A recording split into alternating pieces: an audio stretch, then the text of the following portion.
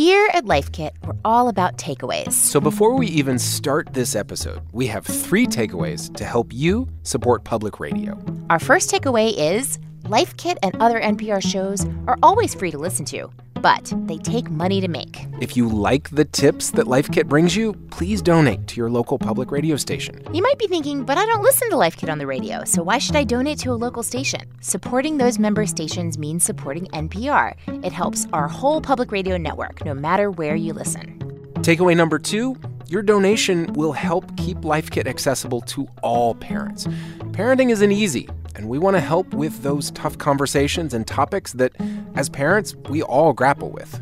That's right. And our third and final takeaway, you can give right now at donate.npr.org/lifekit. We are so excited to bring you a whole bunch of new episodes next year. So again, to give, visit us at donate.npr.org/lifekit.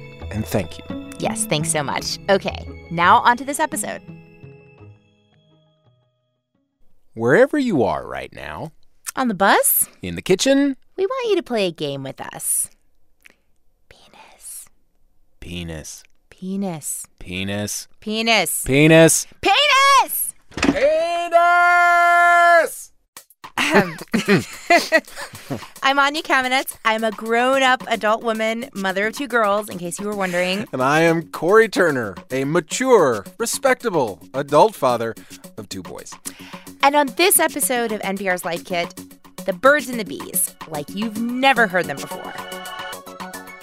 And we're going to get you as comfortable talking about love and sex and relationships with your kids as Anya and I have become talking about penises. And clitorises. And testicles.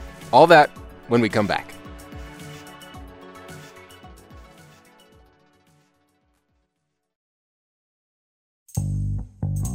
In this episode, the birds and the bees for a new decade. And we should say, we're going to deal here with the younger kids, say birth to the doorstep of puberty. Yeah, because once the pubic hair and the body odor start to kick in, you're going to need a whole nother Life Kit, which is heading your way in the new year. Thank you for that mental image, Corey. Yeah, sure. So without further ado, our first takeaway of the day. Yeah, takeaway number 1, a penis is not a hoo-hoo. Yeah, and a vulva is not a front bum. We're just going to go out on a limb here and say that most of you listening, like us, might struggle a bit finding and using the accurate words for our private parts because it's not what you got when you were a kid. You know, Corey, I grew up in the Deep South, and my mom would definitely consider herself a feminist, but she was also a Southerner, and she used to tell me things like, that's dirty, or that's your pee-pee. And so when I had my own daughters and they started asking me questions about their bodies, I thought it would be a good idea to make up a word. So here's my daughter, Elvie. She's 3. What do we call the thing that you have in your underwear? What part of your body is that? Snooty. What's a snooty? I don't know. You don't know? Do boys have a snooty? No, they have a penis. Facepalm moment there, seriously. Wait, I love that you taught her the proper term for penis. You're halfway there. Halfway there. That's true. And true, 50%. Here's the thing. We don't want anyone to feel badly. I don't want you to feel badly because the fact is you are not alone. So Bonnie Ruff is the author of the book Beyond Birds and Bees. One thing I never thought I would do is write a book about sex, let alone kids and sex. But that changed for Bonnie when she moved with her 2 young daughters from Minneapolis to a place where they do things pretty differently, Amsterdam in the Netherlands.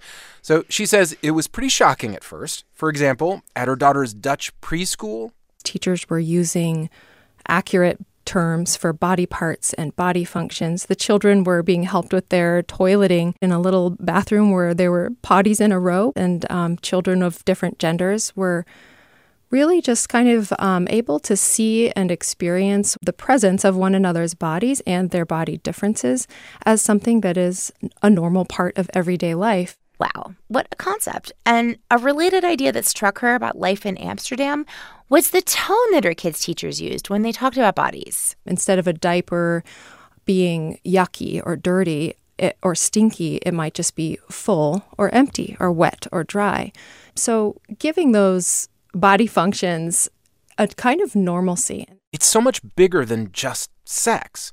Bonnie saw how all of this openness about bodies led to happier, more confident kids, especially girls. Yeah, and partly as a result, the Netherlands has lower teen pregnancy and abortion rates, fewer STIs, and a more gender-equal society. The more we know about our bodies, the healthier and happier we are. So Dr. Cora Brunner says that data in the U.S. backs Bonnie Ruff's point up. More and better and more comprehensive sex ed leads to better outcomes for kids. Dr. Brunner is a pediatrician, and she actually wrote the American Academy of Pediatrics Sex Ed Guidelines. My poor kids, we hung condoms on Christmas trees as ornaments. I mean, they have been exposed to all of this for a long time. Happy holidays. With little children, Dr. Brunner suggests they learn the correct names for penis and vulva, just like you would any other part of the body. You just say it in a way that's the way you would say, brush your teeth, as opposed to saying, that's your female parts, or that's down there. You don't say that. Or schnooty. You don't say that. And luckily for me and for you, if you haven't done this yet, it's never too late to start using the right words. My older daughter, Lulu, is 8, and I promise she knows the word vulva. I get it, but I still don't know if I can say the word penis in front of my kid. That is from a series of educational cartoon videos called Amaze Junior, and they're intended especially for parents like us who want help talking to our kids about these issues. Yes, and in this one, a counselor is trying to reassure parents who are clearly feeling a little awkward. Embarrassment is one of those catchy feelings, and most of us caught embarrassment about sexual things from people around us when we were very young. So we never get to find out that these words are just words, and that it's really healthy and okay to say them out loud. You're right. Why should I be embarrassed to say testicles or erections? Nipples? Masturbation. Vulva. Clitoris. Ejaculation. Scrotum. Vagina. Penis! And if you need them, there are 2 more reasons to get over this embarrassment, experts say. Number 1, the doctor. Yeah, if your child is in pain, they can tell the pediatrician or you, my testicle hurts or my labia itches. Clear up a lot of confusion. Also, Dr. Brunner says it's possible that a child who lives in a house where they feel comfortable and open discussing their private parts will be less vulnerable to sexual predators. And if you're up for it, Bonnie Ruff has one more concrete suggestion around normalizing bodies. Yeah, let your kid be naked when they want to be, even if grandma's visiting. You know, if we stay child-centered, this isn't about what grandma thinks. Before we move on, we need a quick acknowledgement here. We know for some of you, maybe many of you, this is going to be challenging where we're headed, and in some cases, our guidance may actually conflict with your family's beliefs. We put this life kit together based on the best research we could find, but this isn't all an exact science. And so what we're really asking you to do is listen and think about what is going to be best for your family. So takeaway number 2, answer your kids' questions. What we've learned is that kids are never too young for you to tell them about their bodies and sex. Do it clearly, simply, honestly, and let's not forget, briefly. Or as Dr. Brunner puts it, It's important to be factual and concise and loving. Now, if that's hard for you because you're not yet comfortable, here's some advice to get there. Practice in the mirror. You got to monitor your facial expressions and your tone. Practice before you do it. That's Brittany McBride. She's a sex educator with Advocates for Youth, and she's one of the people behind that Amaze Junior video we heard earlier. Yeah, and Brittany says she benefited from her own family's determination to get this stuff right. My parents were actually teenagers when they had me and went the complete opposite from what they received from their parents. So we started talking about sex from as early as I can remember. So Brittany is based in New Orleans, and she has worked with 40 of the largest school districts in the country to improve sex ed. And she says keeping our cool makes us more approachable as parents, and that's really important. Do it in a way that makes them feel safe and that you are a trusted person to come and talk to about those things. Brittany gives the pros approach to the classic question, where did I come from?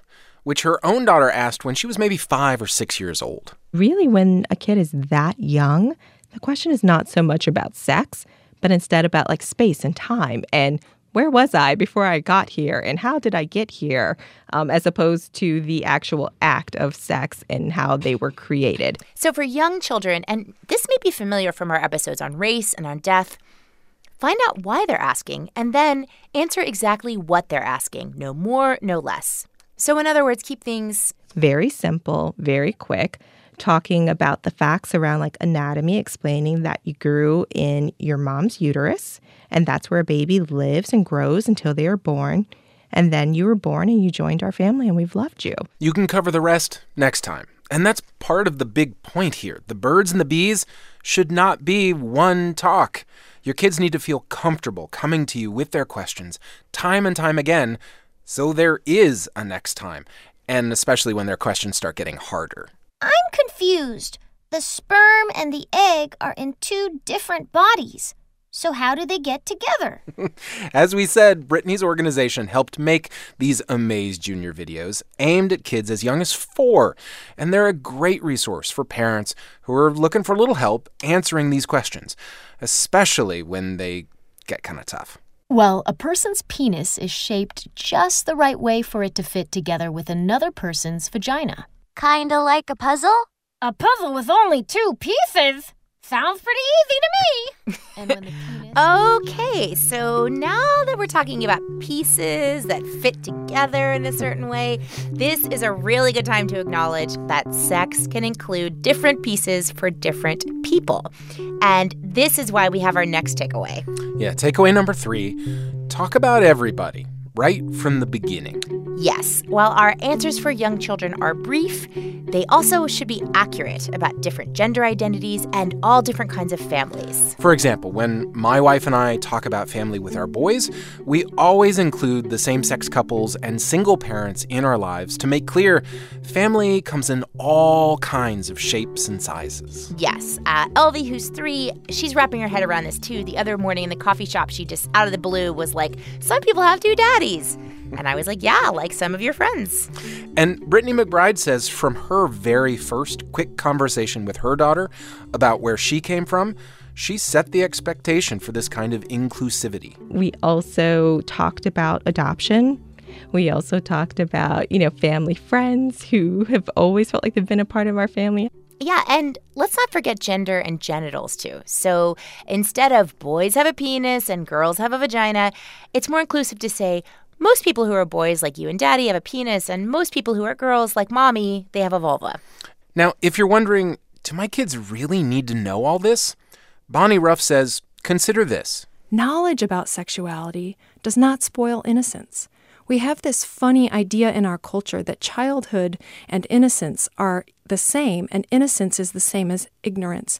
What a funny concept. I mean, it's so easy to quickly pick that apart and realize that's not true. So Bonnie argues that if sex and bodies are demystified a little bit, kids can spend less time wondering about them and more time focusing on, being kids. They can be confident and clear and knowledgeable about their bodies and get on with playing Legos or whatever they want to do. And we're going to get on to takeaway number 4.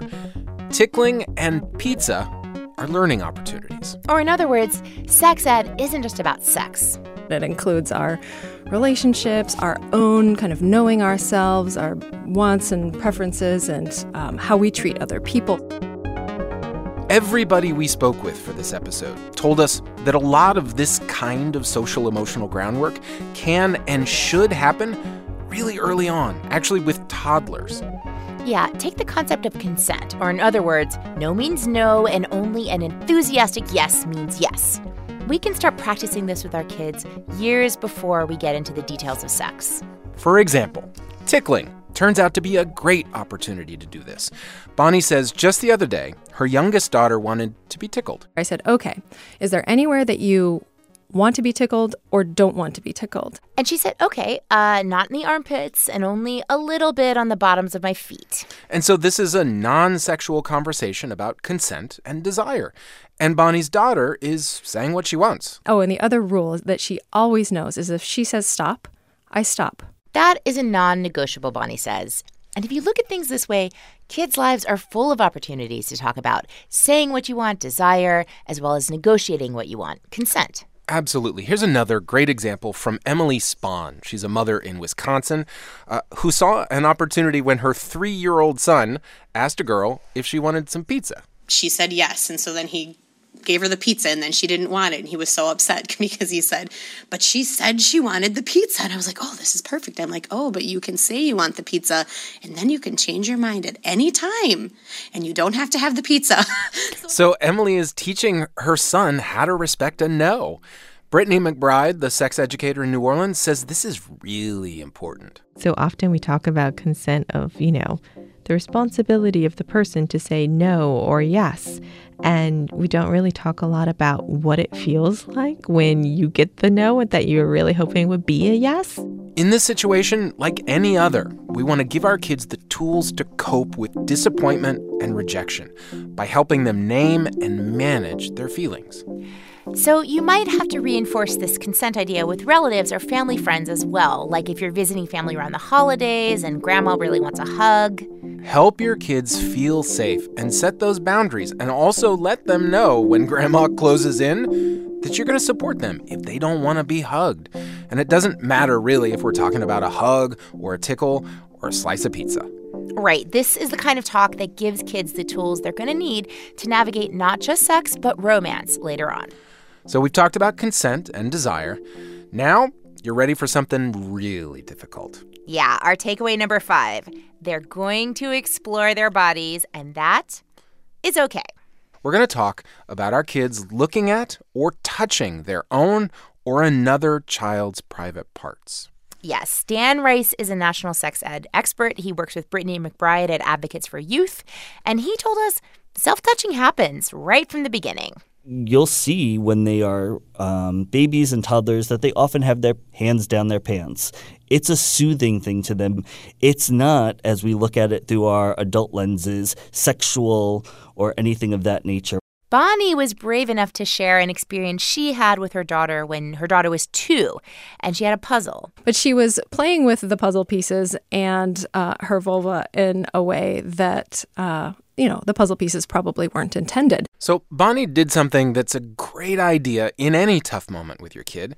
She stopped and took stock of what was really going on and how she, as a mom, was feeling. In that moment, it was clear to me that I was the one with the problem. Bonnie says her daughter wasn't hurting herself. And she didn't think she was doing anything morally wrong. She was just playing and noticing that her body can feel good. So Bonnie left the room. My mind is blown.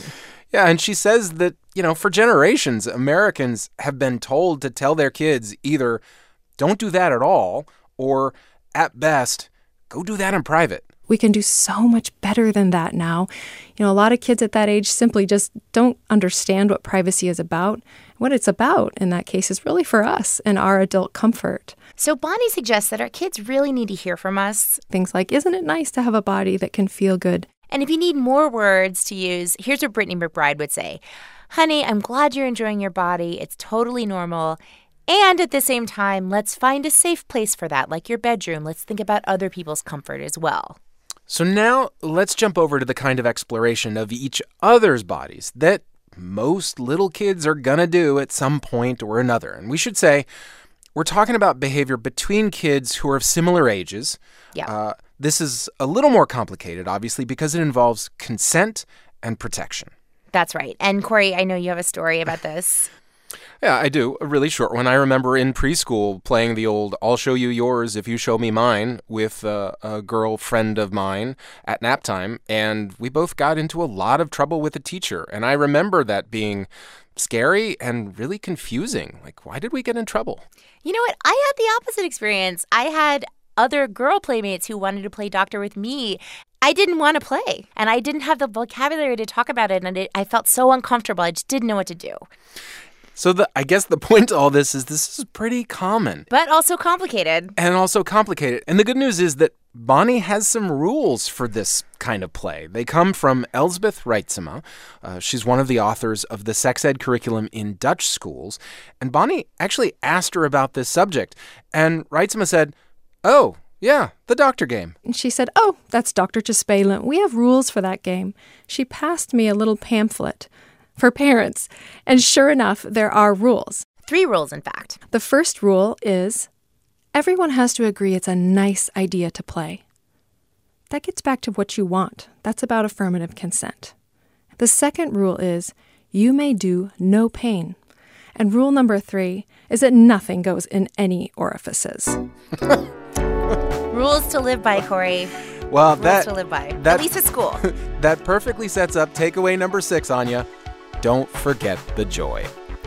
Yeah, so Bonnie Ruff in our conversation said something that's really stuck with me. It's a fascinating question, which is, what do we want our kids' sexual lives one day to be like? Actually trying to do this huge mind shift to asking ourselves and talking with our friends and fellow adults about what are our hopes and dreams for our kids in their sexual lives, instead of always just what are our fears. Okay, so what does that mean?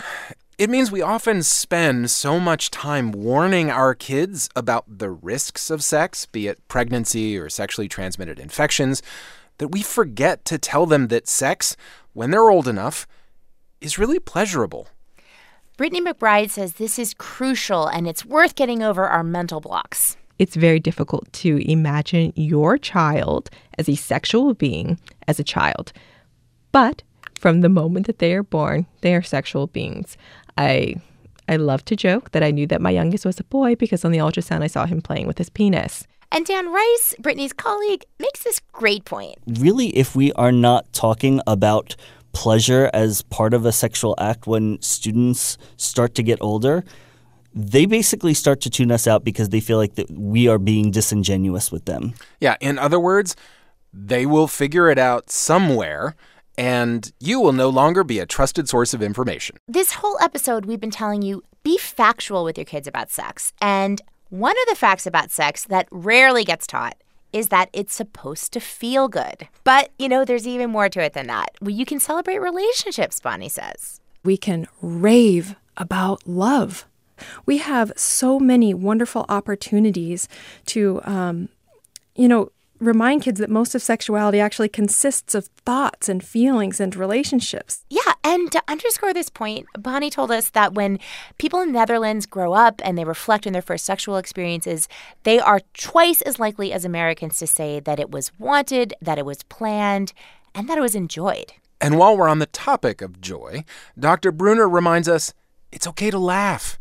She says when she's teaching sex ed to middle school students, they have to have what I call giggle breaks or laugh breaks. And I have to laugh with them because it's our bodies. And I'm not trying to make fun of our bodies. It's just something to be joyous about and celebrate. Yeah, so this was a paradigm shift for me, honestly, Corey, in reporting this episode. We're not just talking about safety here. We're not just giving medical information, handing out condoms. We're talking about something that is hopefully a very wonderful and fulfilling part of our kids' lives as they grow up. We've been saying this all along, but I just want to remind parents that if this feels really new and confusing, you can and should get backup. It's out there. You can use videos, like we mentioned, from Amaze Junior. You can check out books at the library. You can go to a sex ed class with your kids. You can also obviously talk to your kid's pediatrician about all of this. Okay, so now it's time for our recap. Here we go. Takeaway number 1, a penis is not a hoo-hoo, and a vulva is not a schnooty. Though I wish it were because I love saying schnooty. Can't have that one, Corey. That's my family word. Can't have it. Body parts have names, and using them is the first step to helping kids be safe and healthy. Yes, our takeaway number 2 is answer their questions.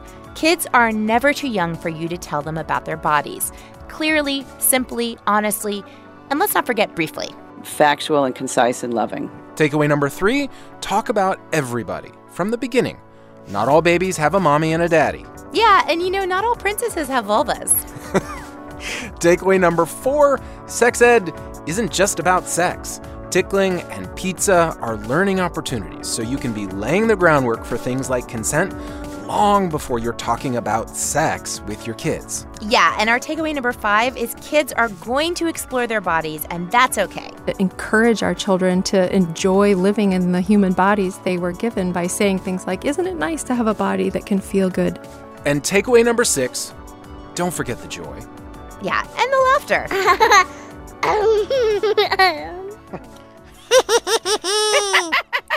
That totally is her giggle.